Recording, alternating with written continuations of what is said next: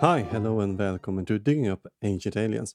This is the podcast where we currently investigating Netflix series Ancient Apocalypse. Do the claims hold water to an archaeologist, or are there better explanations out there?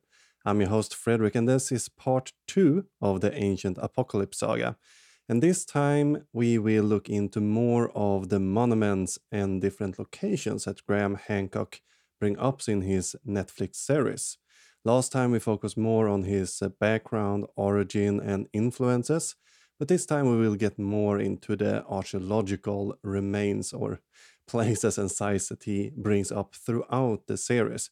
And this time we will focus on three locations. It is Gunung Padang, the Pyramid of Kochula, and the temples on Malta and a couple other of different things too. We are also joined by Dr. Bill Farley, who has been guested us in the past, and also Kaylee from History with Kaylee. I also want to thank Mayora Said from Twitter, who shared their research on Kuchula Pyramid and some myth about the site and their research, which helped me quite a lot in here. And remember that you find sources, resources, and further reading suggestions on our website, diggingupancientaliens.com.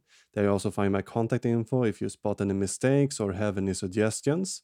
And you also find a fully referenced transcript there for this episode and basically all the others too we have done in the past. And if you like the podcast or this video, you should like, subscribe, and give us a 5-star review wherever you listen on podcast. Even if you don't listen on podcast, just go to any podcast player, give us 5-star. That helps tremendously in the algorithms. Now, when we're finished with our preparations, let's dig into the episode.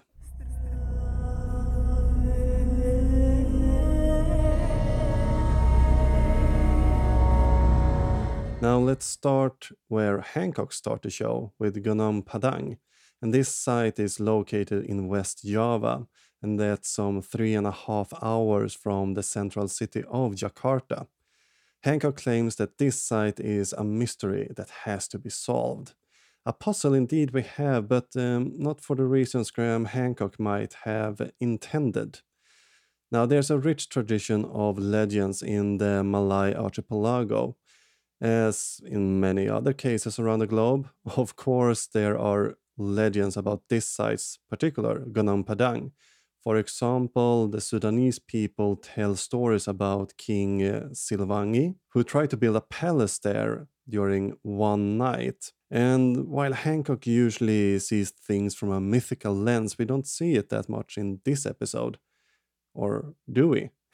His primary theory in this section is that there once was a vast and powerful civilization before the deluge in Sundaland. Now, did he come up with this theory by himself? Well, as we learned in the first part, Hancock have been heavily inspired by theosophic writings. So is it a big surprise that the theosophist C.W. Leadbeater wrote in his book The Occult History of Java that Java once was part of an Atlantean colony that was attached to the Asian mainland. And just because an idea is presented in an esoteric book, it doesn't mean that it's necessarily wrong. So let's see what Hancock has to claim about the site and what his evidence really is. There are three claims in the show that we will look into here: that the Gunung Padang is a pyramid, that it's human made, and C14 dating show that the site's construction could be as old as 9000 BCE, or maybe even 20,000 BCE. Let's start with the first idea that Gunung Padang is a human-made pyramid. And since it was rediscovered in 1979, excavation has taken place basically ever since. A couple of hypotheses has been tested, and since no grave has been discovered within the complex, it's usually agreed today that this site is a Punden Berundak. This would make sense since this type of structure is found across the West Java. Punden Berundak is a megalithic structure whose name translates to basically glorified person. And these structures are similar to a step pyramid in the sense that they are pyramid formed, and have different platforms going up, but they are used as a part of an ancestral worship. And this tradition was most active with the megalithic sites during the Paleometallic era, and sometimes referred to the Indo-Malayan Bronze Age. This period is usually said to be around 500 BCE to 500 AD. So Gunung Padang is one of many structures with this shape within the area, but the largest due to the incorporation of the 885-meter tall natural hill. You also have Lebak Sedang, Arkadumas, Bukit Kasur, and many more megalithic structures in the same type of tradition. We also see connection in later Samoan tradition of mound building that takes place around 1100 CE. And before we go any further, I want to make something clear here, and you will understand this a bit more as we go on through the episode.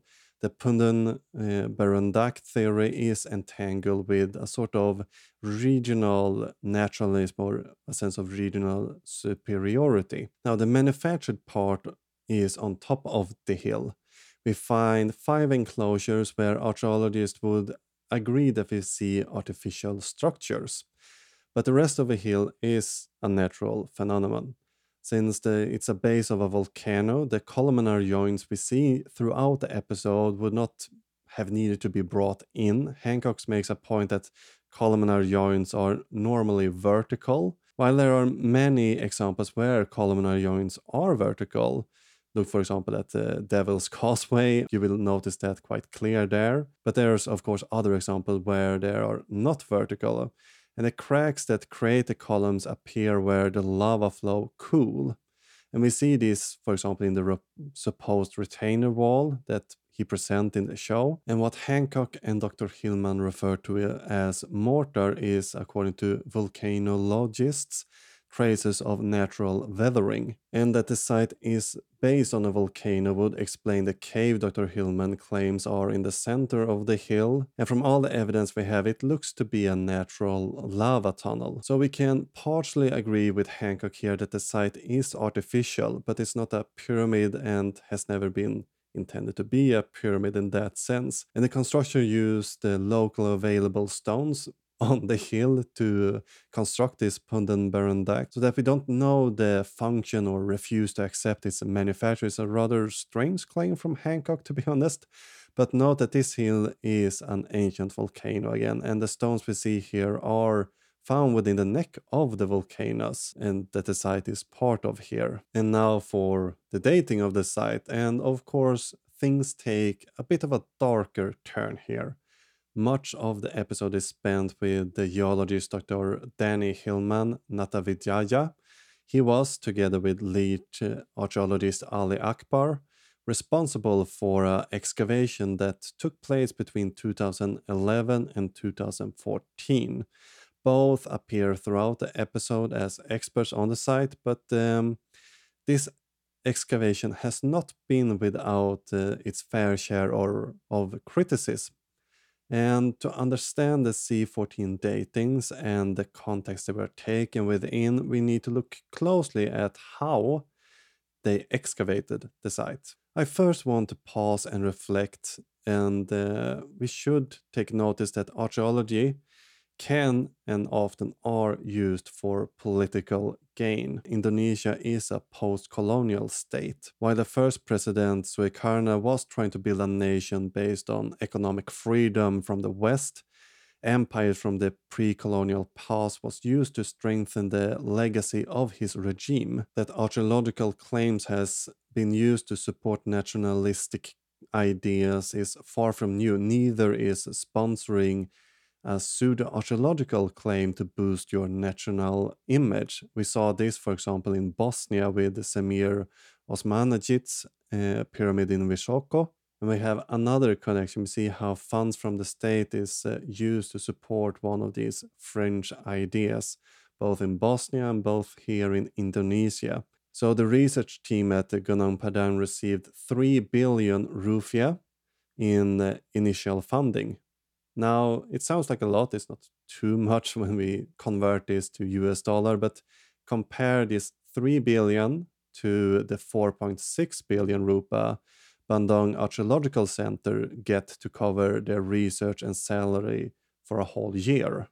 And this is supposed to, well, include the salaries, projects, excavations, conservation, and everything else. And the research team at Gunung Padang got 3 billion for the first year, basically. And there's no secret that the excavation of Gunung Padang was ordered by the then sitting president Sisulu Bambang Yudhoyono.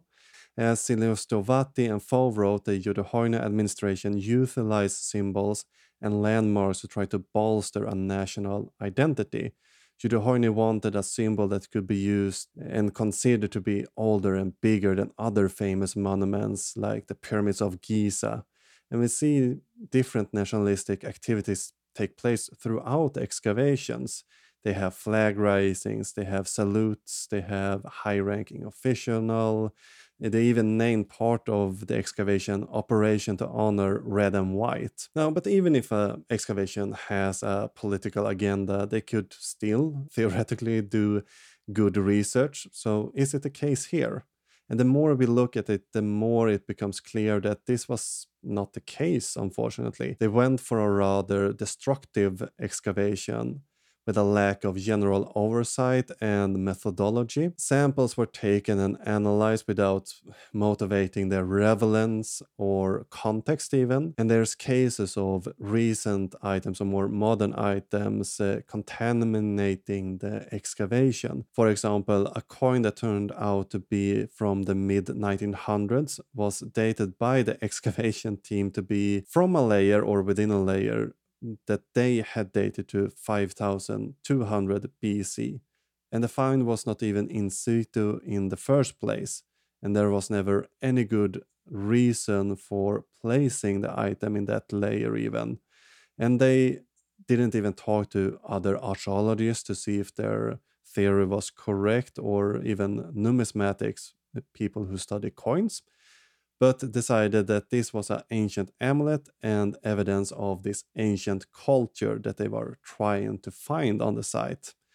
And there's more reports of items not found in situ but would rather just appear among the excavation teams. And this isn't really too surprising if you have in mind that they had up to 500 volunteers. None of them really had the experience with archaeology, or is unknown their level of experience. As for the C14 dating, we have a similar pattern of mistakes. There are, for example, 2 core drillings, but we're only sure where Dr. Hillman have taken one of these, creating a bit of a context issue here for us. And the dates look strange when we look at these 2. For example, we see old date that's mixed with the younger dates within the core. And the 2000 BC or 20,000 BCE date that's thrown around within the show is from drill core number 2 at a depth of 7 meters. And we get then later a calibrated date on 11,600 BCE at only 8 meters. And this sequence in the core closes out on yet another 20,000 BCE date. Now, I like to note that these extreme dates are sometimes within the core just separated by a couple of centimeters. While it's plausible, it's highly peculiar, to say the least. It's not really something we would expect to see, especially with these long time ranges within the core. Hillman isn't really noting this in any documentation that we have access from within his archaeological digs. And as we previously mentioned in another episode, core drillings are sensitive to contaminations. Furthermore, the researchers doesn't seem to know what they are testing. Context is everything within archaeology. We need to know what we're testing and within what context. But the team is just noting that this is organic matter that they have, for some reason, decided is from the construction of the site without giving us any, deeper explanation for it. But since Hillman and Ali Akbar's team has rounded the quality control that is peer review, the data we have is quite scarce from the excavation, unfortunately, and they have systematically only speaking with media outlets like the news or papers, blogs, the popular media, so to say, instead of publishing it to journals. Add to this a lack of attention to stratigraphy and insufficient documentation when removing columnar joints and general site destruction. We have parts of the site that now have been rendered rather useless for future scientists. And this is an excellent example of what happens when you're doing an excavation for the wrong reasons. Dr. Hillman went to the site to find his Indonesian Atlantis, and the regime paid Hillman to find a nationalistic monument that would rival the pyramids of Giza. And it becomes pretty evident, read Hillman's book Plato Never Lied, Atlantis in Indonesia from 2013, that he was out to prove his idea all along, no matter the cost, basically. And evidence that might disprove his hypothesis has been left out or explained away. So I find it almost a little bit unseemly when Hancock uses this date without context to prove his hypothesis. In the episode, they never mention the excavations or the obscene amount of money they got to create them. Instead, he go for this idea that the discovery is getting silenced when they don't really share their discoveries with the other. But this approach, of course, fits Hancock quite well because he can then claim that archaeologists refuse to look at the evidence even though the evidence wasn't really shared with us from the start. And before we go to the next part, I want to welcome back our next guest.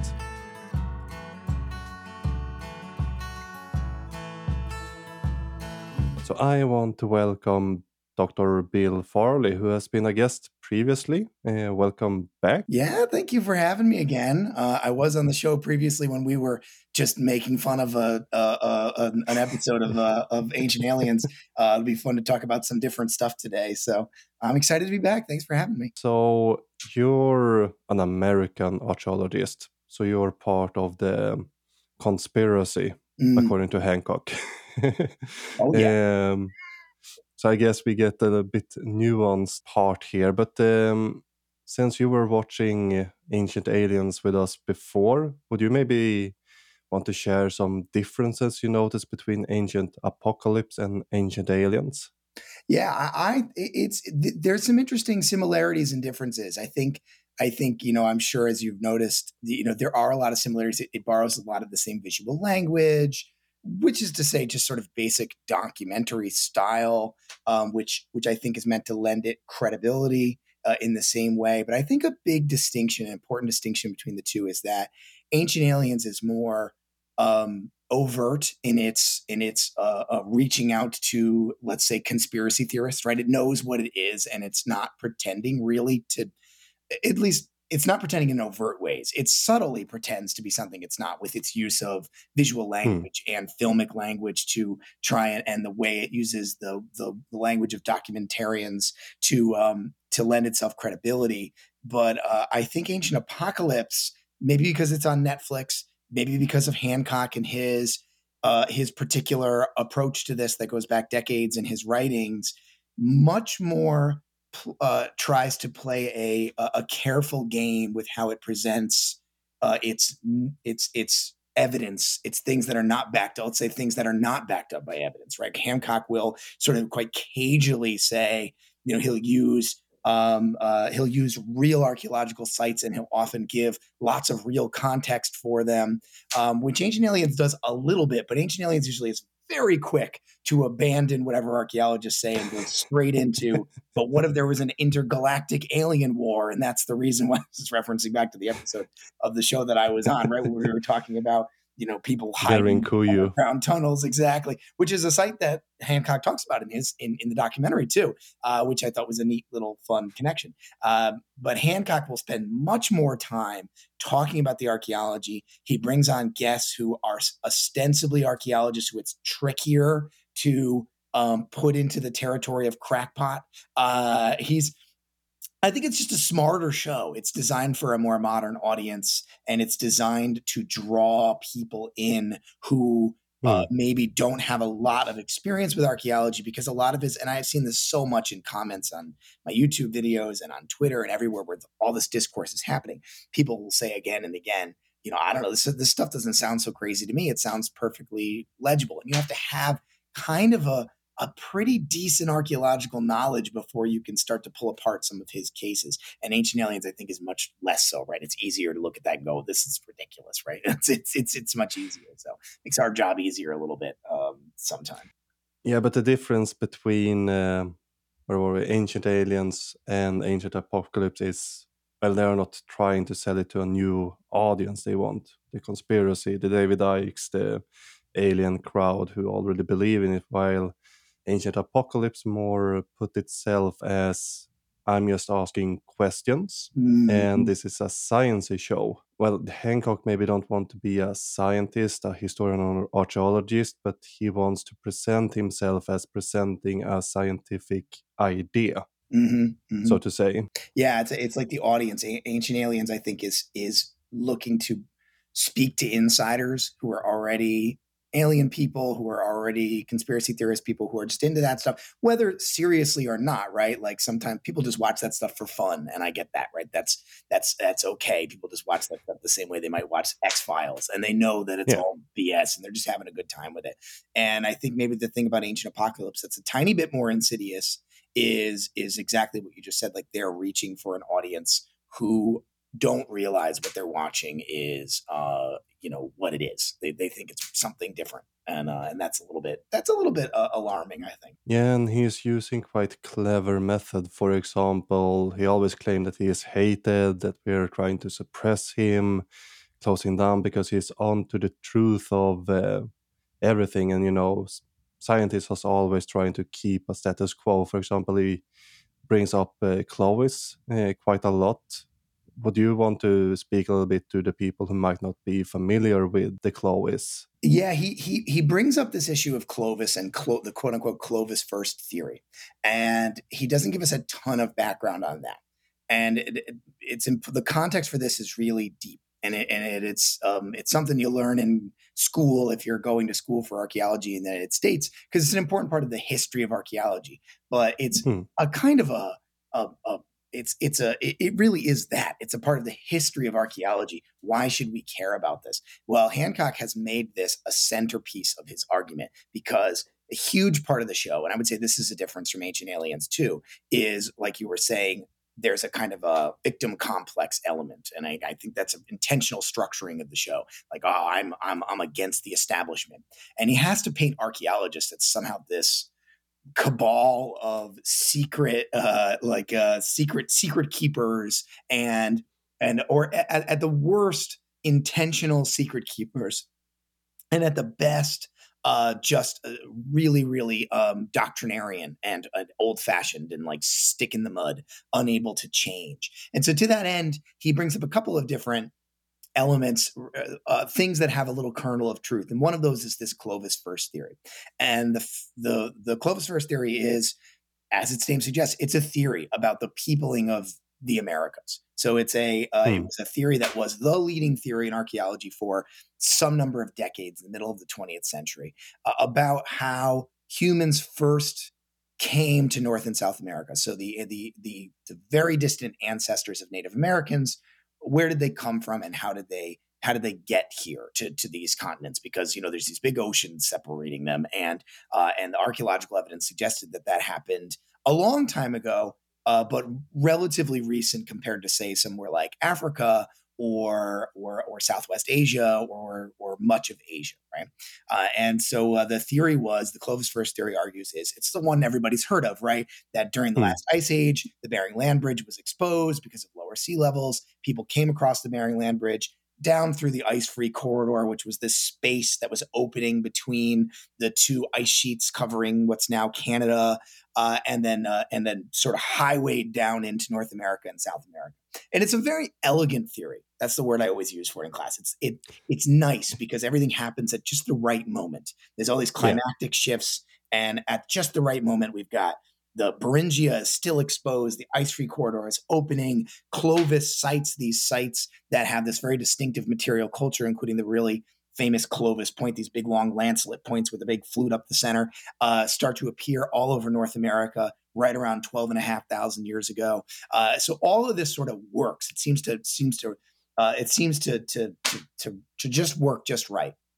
Except then some sites started to emerge. Archaeological sites started to be explored, and Hmm. in the 80s and the 90s, particularly, sites like Mesa Verde and Paisley Caves, Meadowcroft Rock Shelter, and a few others, all over North America and South America, that sort of started poking holes in this theory, because mostly just because the sites were too old. They were 13,500, 14,000 years old. They were Yeah. just too old. They didn't make sense.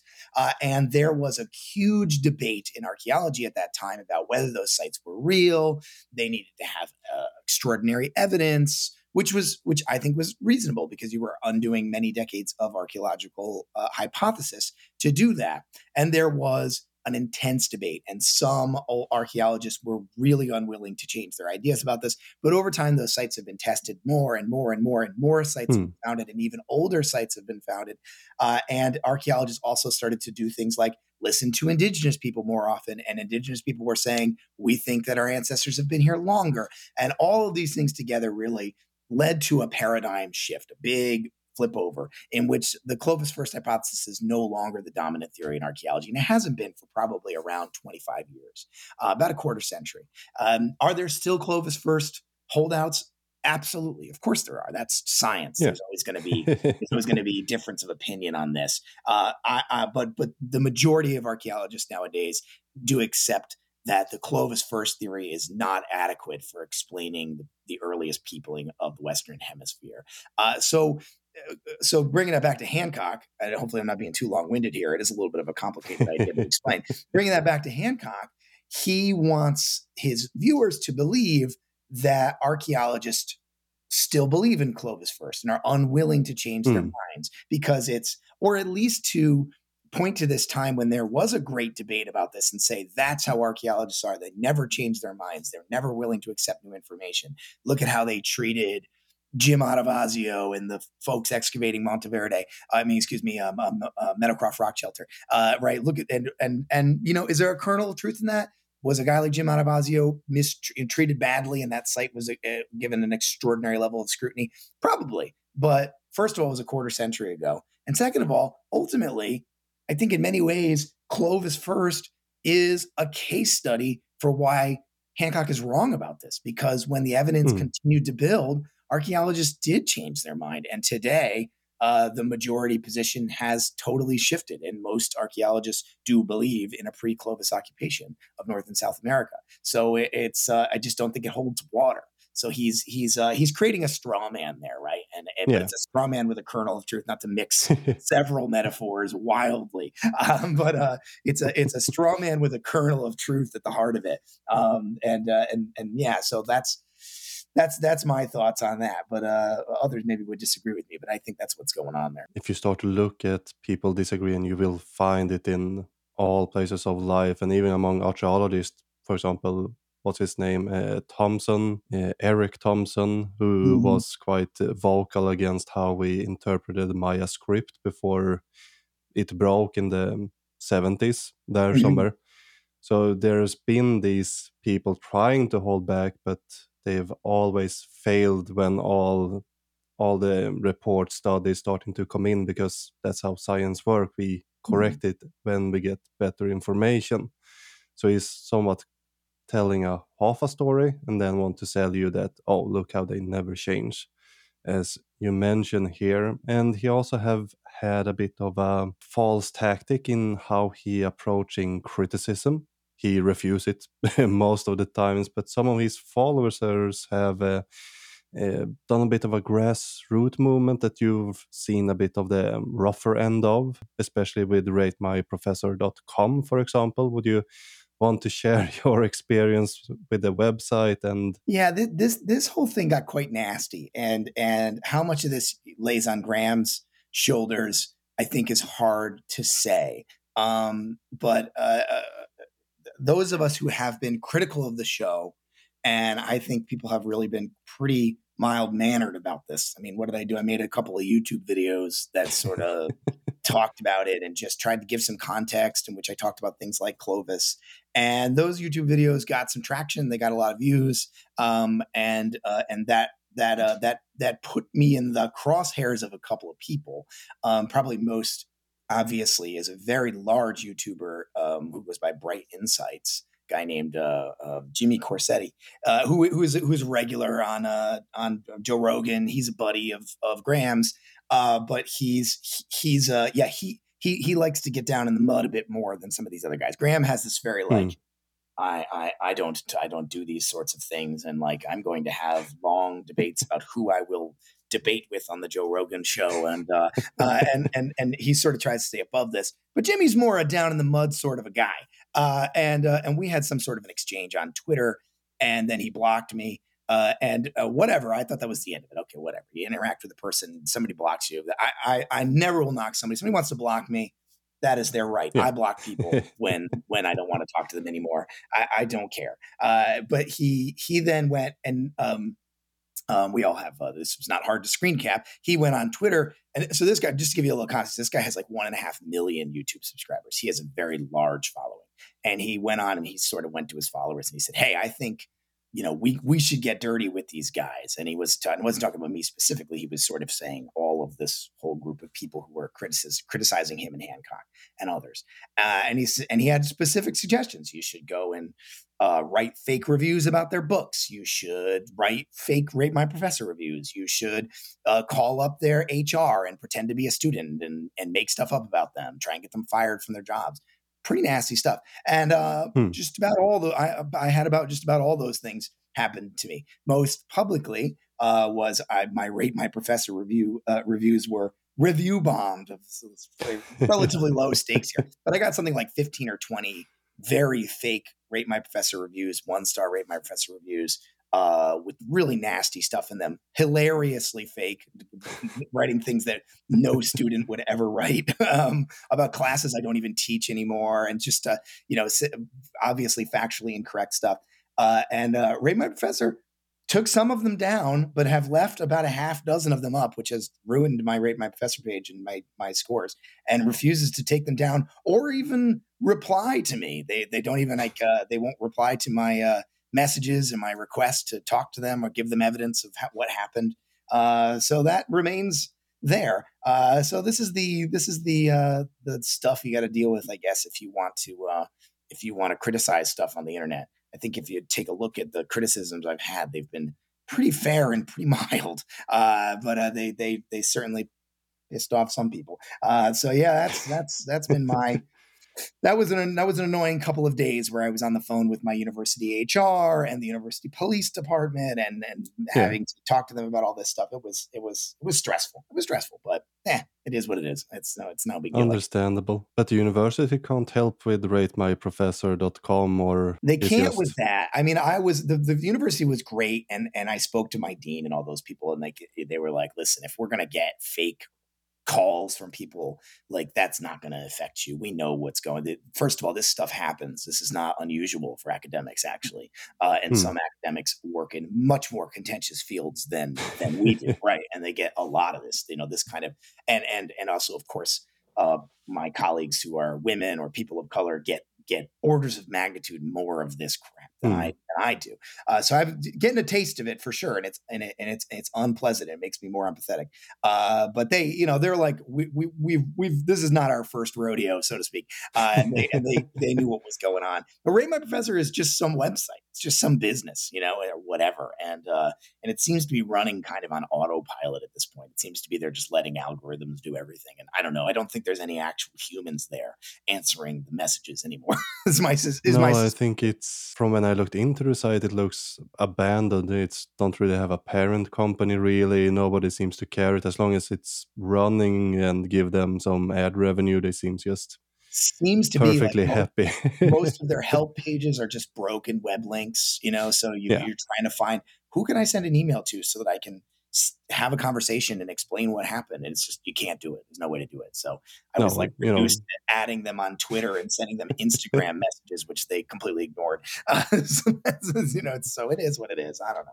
I don't think the warning signs on a website that you can't contact anyone, not really give them a lot of credibility at the end of the day. I don't think so. And I don't get the impressions that students value it that much. There was a time maybe 5-10 years ago when it was an important tool, and I just don't know. I just don't know if it is anymore. I don't think many students use it anymore. So, sorry, Ray, my professor. They probably would if you treated yourself with a little more respect.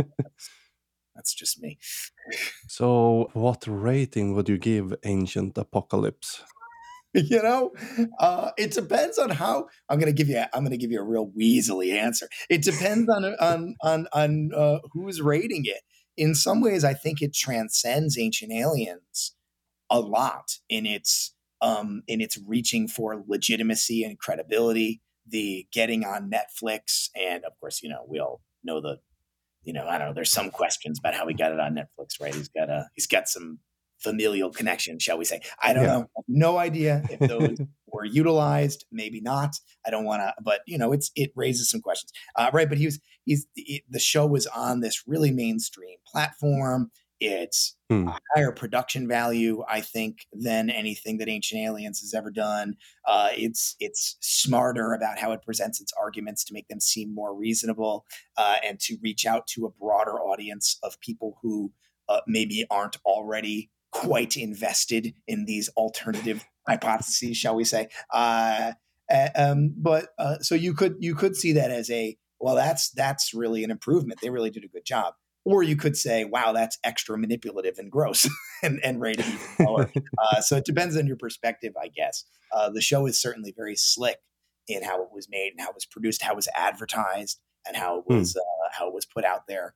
But in other ways, I think it's really disingenuous, and it does a lot of things falsely that it knows it's being false about, and it does it anyway. So that I don't care for very much. So Thank you for your time. I will let you get back to your work. You're starting your day.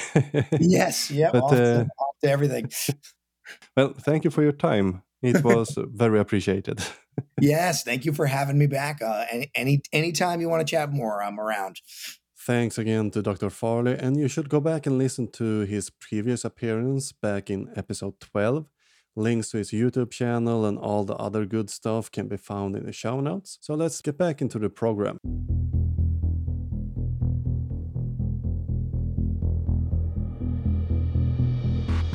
Hancock brings us across the globe to a place famous for its hot sauce and having the largest pyramid on Earth. Welcome to Cochula, located in Puebla, Mexico. This might not be the tallest pyramid in the world, measuring only some 25 meters or 82 feet in height, but by volume, it's the grandest of them all. The size measures 315 times 300 meters, or 1033 times 984 feet, and were built around the late pre-classic Mayan period, almost simultaneous as Teotihuacan. We can see the influences of this larger city on the Cochula pyramid in its earlier stages. They use, for example, the architectural style talud tablero, meaning that they have part of the wall sloping, then followed by a straight section. Now, Hancock Visits brings us some excellent film of the locations and the tunnels within the Cochula Pyramid. Sure, one could discuss the Azteca and Concheros dancers' clothes. We will glance over that part for now. This is a topic that we might revisit one day, but not today. Now, Hancock's dating for the site isn't really too strange, to be honest. He says it's to 500 BCE. While it's a little bit off and he doesn't really give any reason for the date, it's not way off actually. Usually the pyramid is dated to between 400 BCE and 200 BCE, but the 200 BCE date is more likely since it's based on ceramics found at the site that we can date. And Graham spends most of the time just walking around the tunnels beneath the pyramid, and they bring up a small spring. Hancock claims it's beneath the Cochula pyramid, but in reality, it's more to the west side of it. And this is a natural spring that feeds into a marshy area that's just a little bit regress beside the pyramid. And if you have been with us sometimes or well read on Maya mythology, you might recognize this scene a little bit from the Creation myth. We have what could be described as a ball cord from where the mice god sprung. And water is an essential part of the Maya rituals, as we discussed in an earlier episode. So it's not strange that they build a temple so close to a water source, a spring. And we should note that Hancock wishes that the pyramids have something more in common than just the shape. Hancock says the problem is that these structures are universally associated with very specific spiritual ideas. What happened to us after death? Now, in Graham Hancock's minds, all the pyramids of the world have a common idea that brings them together: death and the afterlife. And since they all share this idea, it's impossible that these structures developed independently by the different people living in the regions. But there's an issue, of course, with Hancock's reasoning. The pyramids aren't all connected to death or the afterlife.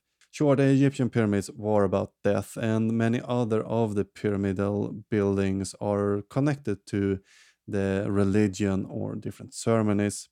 And sure, religion tend to claim to have answers to what happens when we die or after we die, maybe more. But that's as close as we get to this idea of this pyramid symbols death and afterlife.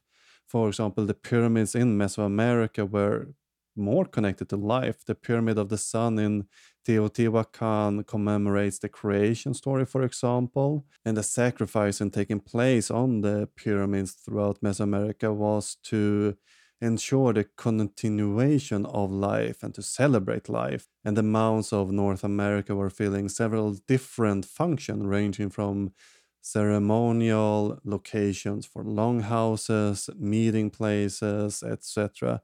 It's not correct to attribute them to only what happens when we die or an afterlife. We have the temples in India and Cambodia that have religious connection, but not really connected to either death or the afterlife. Sure, they're part of the religion where those questions are answers, but these buildings themselves aren't connected to that part of the religion. And then we have the pyramids in China that we again see are used as tombs. So there we have the death. But what Hancock does here is cherry pick the data so it fits his narrative, leaving out the misses and only focusing on the hits. The same thing that he accuses archaeologists of doing. Isn't that a little bit funny? Isn't it? But let's move into Hancock's favorite pastime, looking at myth from an esoteric lens.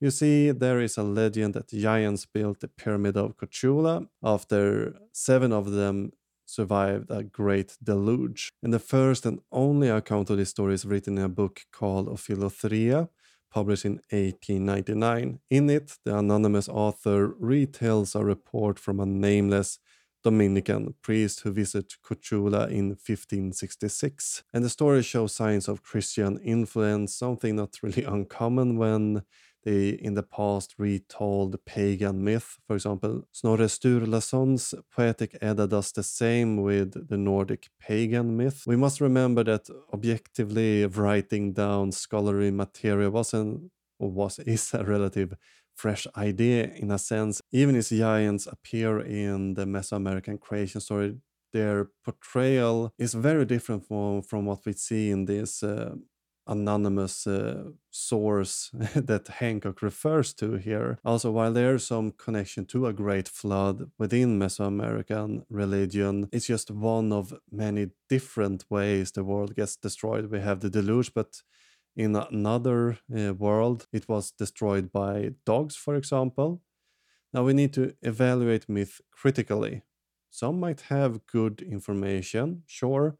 Lipo Hans and Hua recreation of how the Maui statue could have been moved is based on legends but viewed from a critical lens. So archaeologists do use legends, but we need to look at them more objective. And something we should address before we move on to our last stop for this episode, I want to again bring up this idea of Kukulkan and Quetzalcoatl. At least Hancock in this series doesn't claim that Quetzalcoatl was a white man any longer, at least, but he still has this idea that this god came from the east. Now, within Mesoamerican mythology, Quetzalcoatl has two sides basically. one part creator slash destroyer of the universe, and one part is a cultural hero. Now, what Graham Hancock seems to do is to confuse the hero part of the story with the god part of the story. Quetzalcoatl as a culture hero is a bit confusing since it talks about a ruler, sometimes referred to as One Reed or Tolptzin Quetzalcoatl. The demise of One Reed varies depending on the version and when it was told. In some versions, the end of Quetzalcoatl or One Reed is that he sailed east or west, burned himself up, became the morning star, moved to Tliplapan, became sick and just died, or split the ocean, just like Moses did. Again, we have captured Hancock in a sort of orchard filled with cherry trees. And the idea that Quetzalcoatl was white is an invention from Geronimo de Mendieta, a Franciscan missionary and chronicle who lived between 1522 and 1604. In his work Historia Ecclesiastica, Indiana, Volume 2, Chapter 10, we learn about some of the histories of Quetzalcoatl. The Mendieta probably based this on a now lost writing of Andres de Olmos, another priest operating a bit earlier than the Mendieta. But in this chapter, we learn that Quetzalcoatl, or Kukulkan, was described as followed. He was a white man, tall in body, broad forehead, large eyes, long black hair, and large round beard.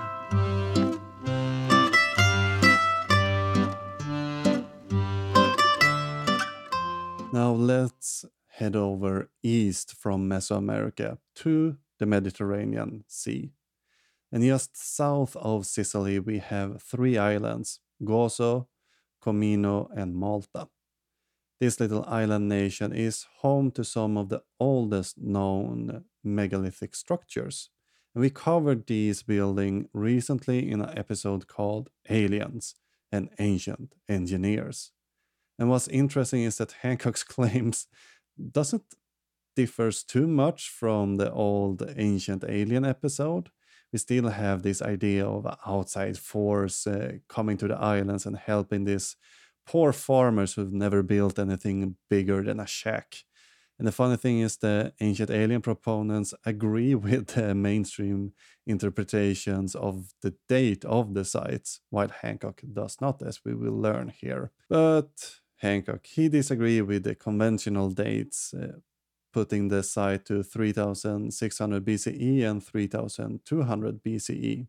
He admits that there are datable artifacts and things from the sites, but he just hand waves them away, saying of course, these parts were built later, but the rest of them is built a lot earlier, of course. And the director of the show does a great job giving the impression that these sites have been barely investigated.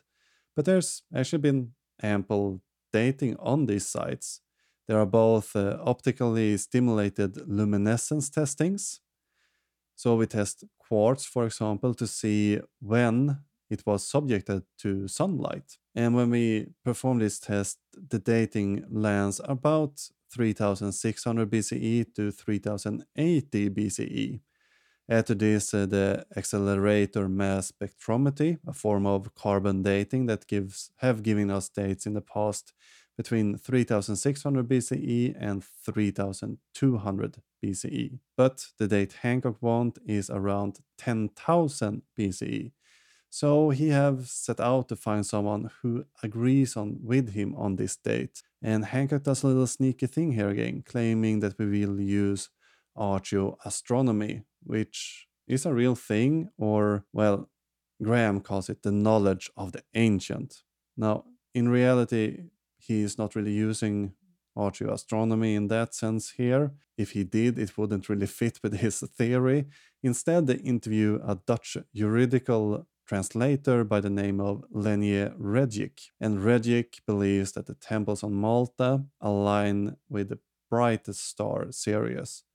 And to get this theory to work, the construction type of the temples, according to Regic and Hancock, we need to push the date back of the building of the temples to 9000 BCE. The reason why they select this date is unclear, because some temples would align more if we placed it in 5350 BCE or 4250 BCE. But we could also use other signs on the stars, for example, orient the temples towards Centauri, the equinoxes, or the solstices. Why these orientations are not viable is never explained or even presented within the show. They also leave out that the Southern Cross lines up a lot better with all the temples on Malta, in contradiction to the Sirius alignment that would only work with some of the temples.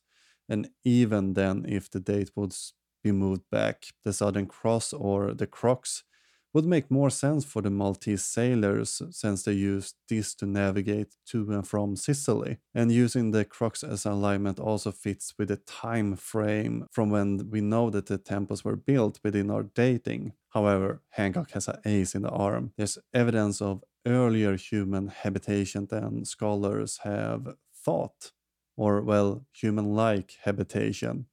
Now, in a cave of Gar Dalam, 2 teeth were found in 1917 by Mr. G. Despot and identified as Neanderthal. And this was based on the teeth perceived pulp chambers or turodontism, but this identification was never replicated, and it seems to have been wrong from the start. It doesn't mean that it's impossible that Neanderthal lived on Malta. They were across Europe. Of course, they could have come to Malta, but we don't have any evidence for it. Plausible? Yes. Proven? No. Not yet, at least. Maybe one day in the future, but of course, we need some evidence first. These teeth were not the case. And I will gloss over the cart rots here that he brings up in the episode, because I went into them in greater detail in the earlier episode on Malta. But as the research stands right now, it's most likely actual marks from carts hollowed out more by erosion over time. And to close this segment out, Hancock comes up with a quite interesting remark in the show to get a connection between Malta, ancient Egypt, and Osiris. He claims that the boats on Malta have the Iron Horus painted on them. Some looks like it on the modern vessels, but the tradition does not originate from Egypt. It actually originates from Greece and Rome, and these eyes were to ward off envy and harm, concepts that were well known in Greek and Roman literature. So Hancock's Osiris connection top us over like a cow in the night. Now, to close out the show, I want to introduce our next and last guest.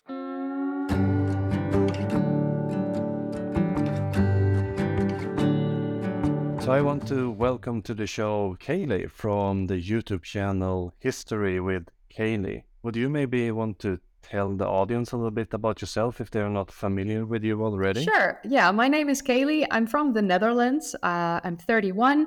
I'm officially a high school dropout, but I've been passionate about history since I was young, especially the Stone Age.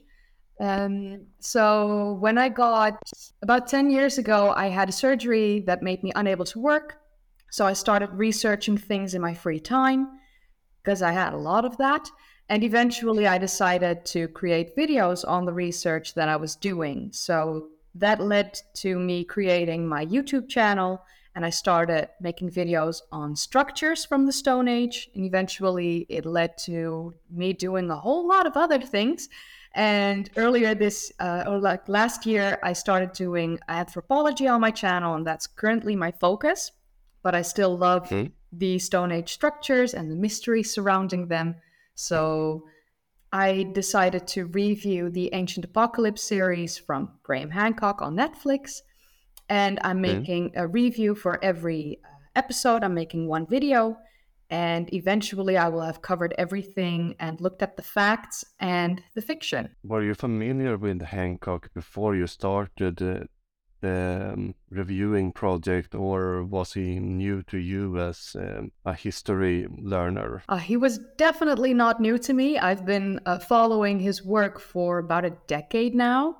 And yeah, of course, in the beginning, I was quite intrigued and I thought that maybe he's onto something. But the more I looked into things myself and researched them for myself, I learned that a lot of things that he's saying is very embellished and not necessarily based on factual evidence. So, yeah, I mean, I've seen his podcasts on the Joe Rogan Experience. I'm very familiar with him. It's just that for the videos on Ancient Apocalypse, I only look at what he says in the show and I don't focus Okay. on anything outside of the show. Because for the people that aren't familiar with him, they're only going to see the show at first. And based off of Yeah. that, they're going to eventually create their opinion. And I didn't want to, how do I say that? I didn't want to make sure that people that weren't familiar with him heard things that they didn't see in the show. Understandable approach and a bit different than maybe some others have had to the show. What did you feel when you saw the episode? Did you feel that it's more, I'm not sure if you're familiar with Ancient Aliens and those type of documentary. How do you feel it compares to these more extreme pseudo claims compared to Hancock? Is Hancock more easily to get sucked in by, or would people react differently? Do you? I think it's a bit of a mix. On one hand, he is equally over exaggerating, in my opinion. But on the other hand, he's wording it in a way that makes it sound plausible. And I think that's a bit of the catch of this show. It sounds plausible enough for people who aren't aware of the Stone Age history. For them, it may sound like, oh, this could actually be a thing, or this could have happened like exactly like he says it happened. But when you actually research it, you find the flaws and you find the holes. You can get sucked into it very easily. Sorry, my cats are doing their thing. But I mean, yeah, you can get sucked into it very easily, especially if you're unaware of it, because the show it looks good. He tells his stories in a way that it's intriguing. He's a very charismatic guy. That doesn't mean that he's right, though. So you can get sucked into it, but I hope that most people that have watched it will also do their own research to form their own opinion and not just take his opinion as fact. Did you have any issues watching the episodes? I know many in the archaeology field have been wandering holes in their living rooms, shouting at their televisions. Did you feel it was a struggle to watch, or? Yeah. Honestly, episode 1, first 2 minutes, I paused, walked away from my laptop, and told myself, am I really going to do this? Like, I don't want to attack a person. I only want to attack their work, or like, not even attack, it's a critique. And I don't want to attack anyone or make it sound like I'm attacking anyone. It's just that I very much do not agree with him on not just one or two things, but it's like when I make my scripts, I pause nearly every 30 seconds to write something down. Doesn't mean that it'll be in the end script that I create. It just means that that's how long it takes for me to watch an episode. So an episode of like 25 minutes takes me about an hour and a half at least to get through, because I hear something and then I'm like, is that really the case? And then I have to research it, look it up, get all the facts straight, then write something down, then go back. And then within 10 seconds, I'm like, really? Again? Pause. And, you keep... Yeah, it's a thing. I don't recommend doing it. Let's keep it at that. Like, I started this and from the moment I started it, I actually regretted doing it because it's so much work. Like, I normally run my videos from a few scientific papers that are available on like a species or a structure, and that's super easy for me because I have my research all cut out. I know what to do, I know what to write, and I can write a script in like, 8 hours? and Yeah. be completely done. With this, it's like an hour and a half to watch the show, including some research. Then I have to go back, research deeper, and then try and create a script that's sort of easy to follow. Yeah. Yeah.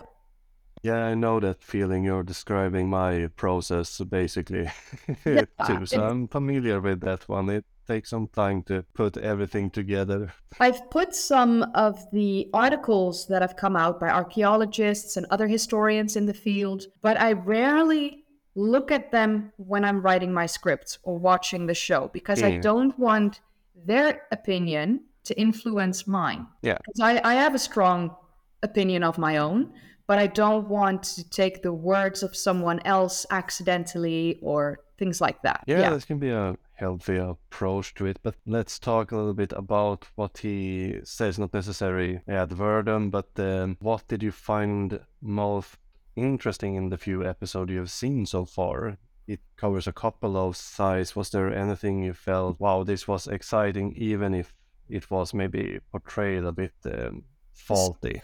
For me, one of the very few things that I very much enjoyed of the show was the renders, like I think it's like 3D renders of what some of the sites could have looked like in their prime. Hmm.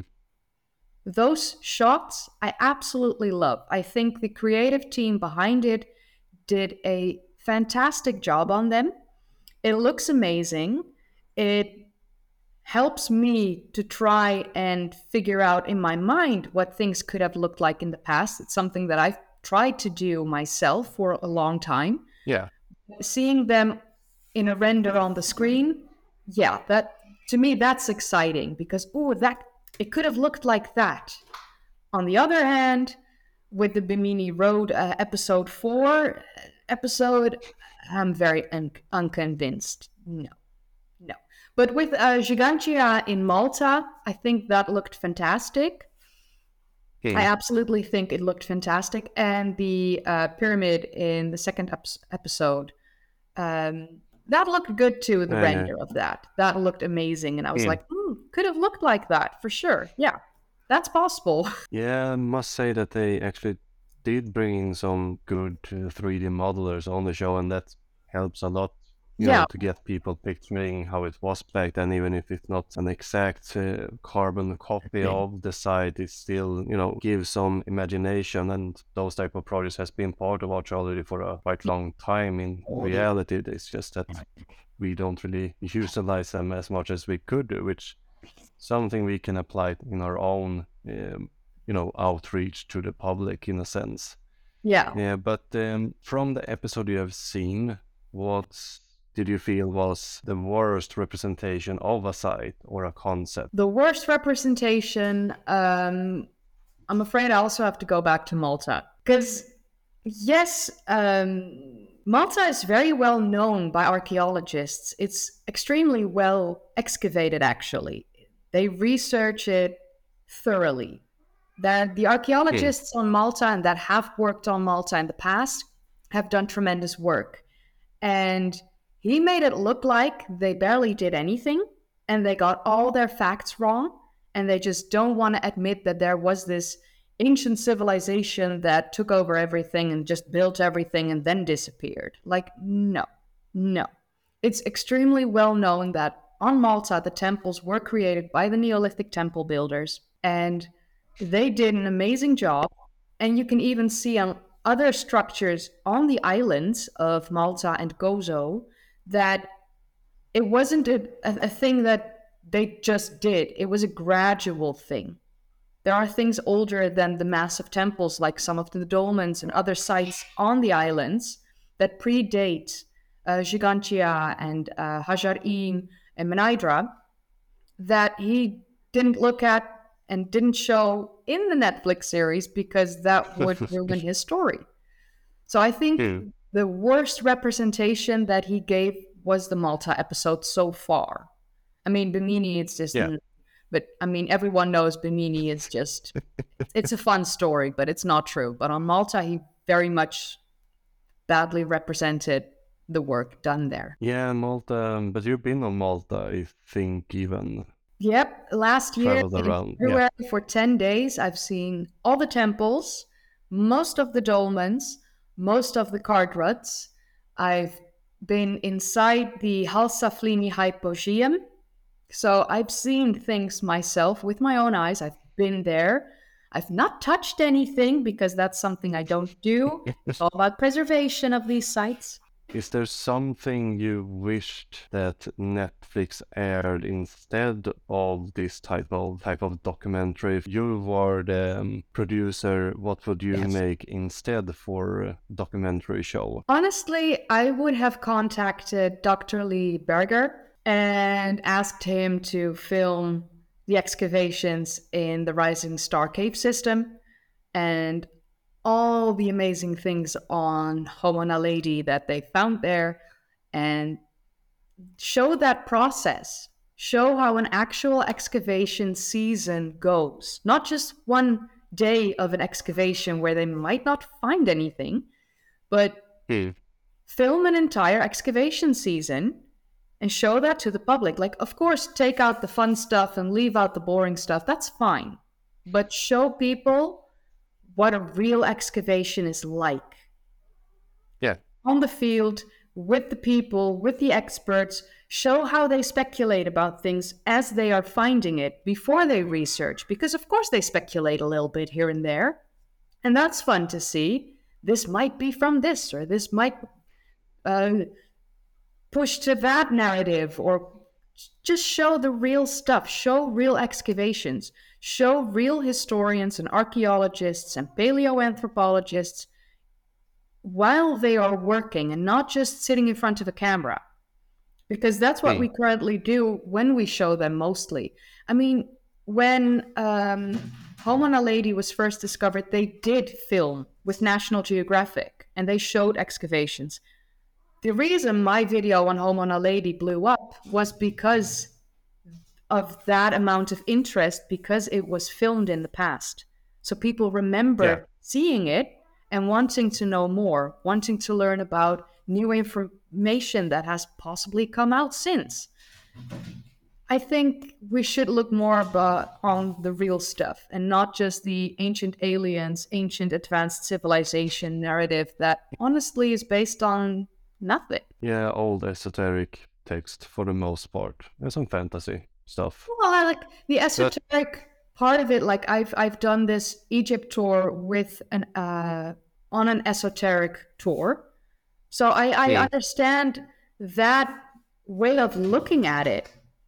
But even then, the tour focused on the real history and gave esoteric information on the side. It wasn't about that the esoteric thought of it and thought behind some of the things was like the only way to look at it. We know the excavations, and then we see these symbols, and this is created in a certain way, and that might have this or that meaning. Whether you believe that meaning is up to you. That's how that tour went. So the esoteric part of it, I don't mind.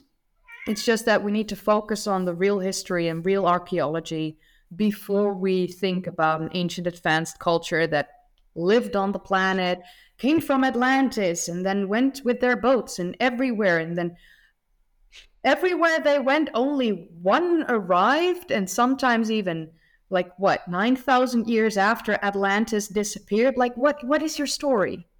Like, giants and no. Please, no. Seems to be a difference between using esotericism to add to existing knowledge, but what Graham Hancock and Van Daniken do is to use theosophy, anthroposophy, esoterians as the lens who we look through the myth on. So if people want to hear more from you or view your show, where should they go and find you? If they want to watch me on YouTube with my thorough videos, they go to History with Kaylee on YouTube. Very easy to find. Usually when you type History with and just a K, you can find me, because most people can't write my name. On Twitter, I'm Kaylee History, and on Instagram, History with Kaylee as well. I also have a Facebook page, but rarely use it. So don't bother. Don't even bother. All right, so look her up on Twitter, YouTube, and Instagram. Yeah. Thank you for your time, Kaylee, and see you some other time. Yeah, my pleasure. Thanks again, Kaylee. Links to her projects can be found in the show notes, but for now we will close the books for this time. But make sure to return next time. The exploration will take us to Göbekli Tepe, Poverty Point, Serpent Mound, and back to Daring Kuyu. We will also be guested by Dr. Kinkella from the Pseudoarchaeology podcast and maybe some more interesting people, so make sure to tune back in next time. But till then, remember to leave a positive review anywhere you can, such as iTunes, Spotify, or to your friend at the Trench. I also recommend you to visit diggingupancientaliens.com to find more info about me and the podcast, and you can also find me on most social media sites. And if you have comments, corrections, suggestions, or you want to write an email in all caps, you find my contact info on the website. There you will also find all the sources and resources that I use to produce this podcast, and you often find further reading suggestions over there. Sandra Martelor created the intro music. Our outro music is from the band called Trallskruv, who will sing their song Tinfoil Hat. Links to both of these artists can be found in the show notes. Until next time, keep shoveling that science.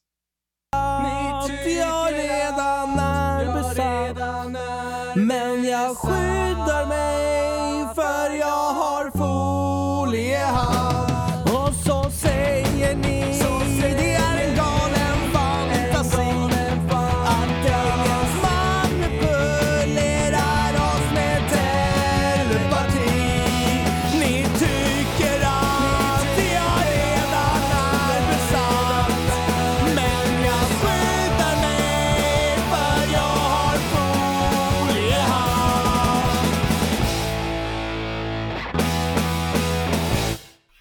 I need to click on my litter box because it's gonna make a noise, and that's not gonna be fun. Loud. Cats. He's always a naughty boy. He's so young and he doesn't understand life, but he's always so naughty when I film anything. Why? Why are you naughty?